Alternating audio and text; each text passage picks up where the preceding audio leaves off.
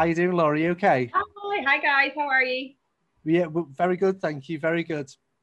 It's obviously come at a good time for us to be speaking with you because it sounds like that you're quite busy with what's going on. But for those of you who aren't aware of you on social media, if you could just give us an introduction about yourself, where you are, what you're doing, and then we can kick on the conversation from there. Yeah, sure. So my name is Laura, as you said. I am a golf coach. I am a US Kids Golf Tour Director, and I am a mommy caddy as well. So I started playing golf myself when I was about 5, 6 years of age. I played junior golf at all levels, played for my club, played for my province, played junior golf for Ireland, and then I went on to play college golf here in the States.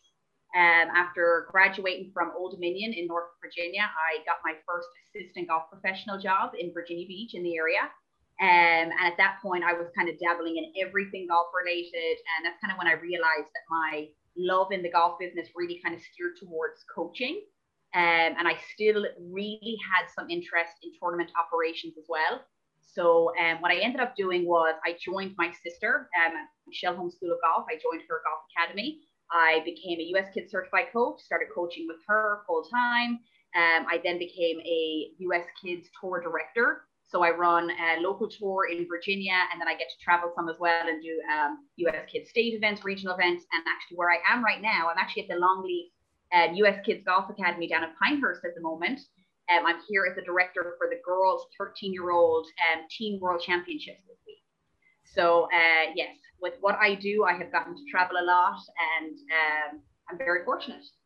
Fantastic. So how's it going there so far? How's the weather been? How's the competition been? How would you summarize it so far? So far it's fantastic. Today's the first practice round. So today's been a lot of boring stuff, printing scorecards, printing local rule sheets, kind of setting up the course and all that. The weather is fantastic.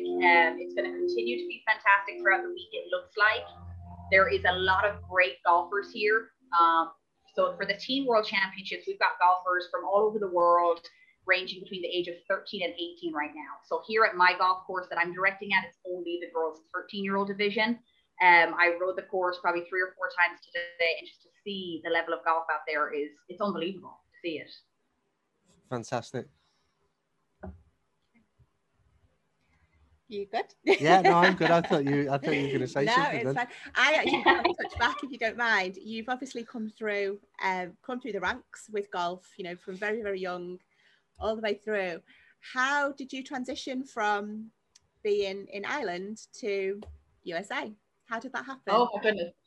So, well, growing up playing junior golf, Michelle, my older sister, she was kind of one of the first girls playing junior golf in Ireland that ever actually came out to the States on a golf scholarship. I think there was only a couple of girls that actually did it before her. She's a little bit, about 5 years older than I am. So when she came out to play college golf in the States, I was 13 years old, and I was like, that's what I want to do. I want to follow her. I want to go over there. I want that opportunity to go play college golf in America. So for me, from the age of kind of 12, 13, up until when I graduated secondary school at home, that was just always what was going to happen. I was going to put myself out there. I was going to try and play college golf in the States.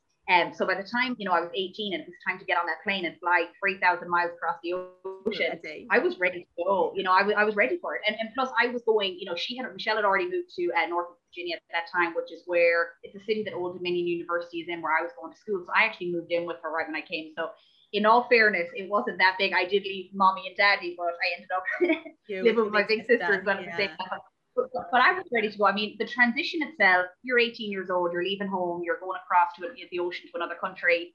And, it was tough. You missed home or whatever else. But as far as jumping in and playing college golf, being on a golf, college team, you're basically handed your best friends or your teammates.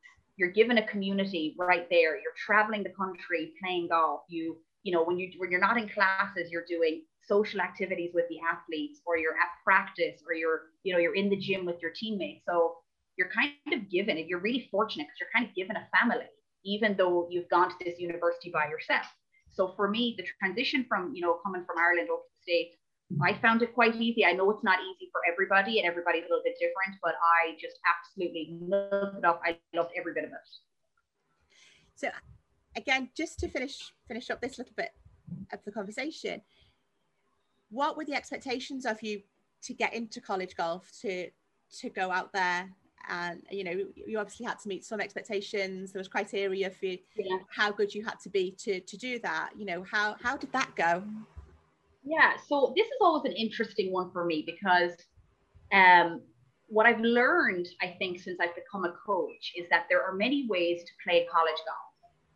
And when you hear that somebody's going to the United States, especially to play college golf, I think it gives us this idea that like this person must be the best. They must shoot low scores all the time. They have, like, you think that they're setting the bar way, way, way up here.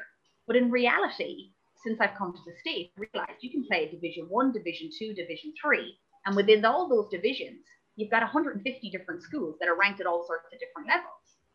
So as far as the expectations go, I'll say what was expected of me. I thought, kind of my family thought this was expected of me, and I did all these things, and I tried to achieve all these things. And I was very fortunate that I got to go to a Division 1 school, that I got a full scholarship and whatever else. But it doesn't have to be that way. There's many, many, many ways to play college golf in America. And, what we kind of advise people is research some schools, find 3 schools that are, setting the bar really, really, really high, that you might really have to push yourself, you might really have to struggle for, and find 3 schools that you could walk in the door right now and play college golf immediately. Even as a 16-year-old, you would be competing at the team. And then find 3 kind of middle of the road schools that are kind of like, I'd have to push myself a little bit to get there, but I'm not going to be breaking the bank at the same time. And research those schools, and then find out what else they have to offer outside of golf. Where do they travel to for their tournaments? What other schools are they kind of competing against? And I think a lot more people can play college golf in America than we realize.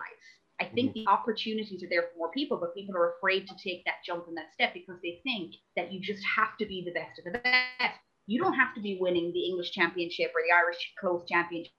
You don't have to be winning those. You don't even have to finish top 5 to potentially get a place in a college in the States. You'll have certain expectations, but it just depends kind of where you want to go or what you want to do.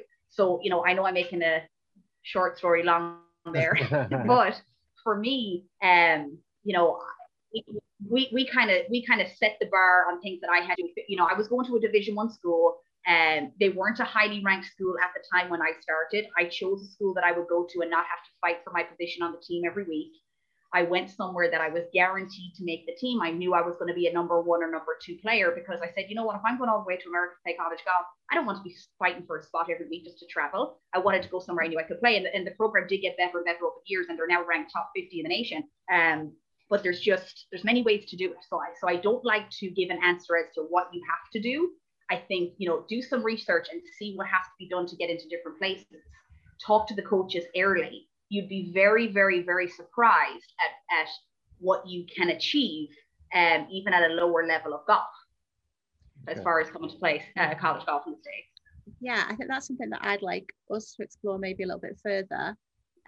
Obviously not today, further down the line, and we can look at what options are there and how, kids from the UK, what their pathway is, and we can kind of put some bits together for parents regarding that as well. Get the information from the coaches here and what they know, and I think that'd be something that we could then touch on further. I think so. We did a great Q&A on Instagram Live with Maggie Whitehead, who's she's absolutely fantastic, and we talked about the her journey and the possibility of college golf, and I think, like you say, it's arguably more accessible than what the perception is, and just the things that you've said there about you don't have to be a big hitter winning tournaments at this stage. There's actually more routes than you'd like to think. And again, just speaking with you about that, I feel like I've learned something already. But it's a conversation we can really delve into a lot more deeper, as we speak with yourself and other experts on that subject as well. Yeah, and I know there's a lot more, like, my understanding of the recruiting process and all that. I mean, I'm just scraping the surface. Sure. What from a coach's perspective, the bits that I have learned are to be able to turn around to these families who are putting a lot of pressure on themselves, and I'm able to say, hey, listen, let's relax here a second. Let's really look at what needs to be done. Let's look at what your kid's end goal is. I mean, if you've got a junior golfer, a girl who's 15 years old and she wants to play college golf, but she also wants to be getting a law degree at the end of the day, we really have to think of where we're getting a scholarship, or where we're going to play college golf, because if you're going to play at a high performance school, you're not going to have time to study for your law degree. Okay. So you've got, there's so many ways that you can do it, and you can encompass everything. You can let your kid be the academic person that they want to be, the social person that they want to be. If they want to join a sorority, if they want to join a fraternity, like, you can do it all. You don't have to sacrifice everything just to play college golf. And I think, and it depends what your goals are. I mean, if your goal is to play on the LPGA tour, the PGA tour, at the end of the day, yeah, maybe you are sacrificing some stuff. But that's why we have to speak to the families and talk about what's your journey about. Like, where are you trying to get to at the end of the day? Because there's many ways to do this.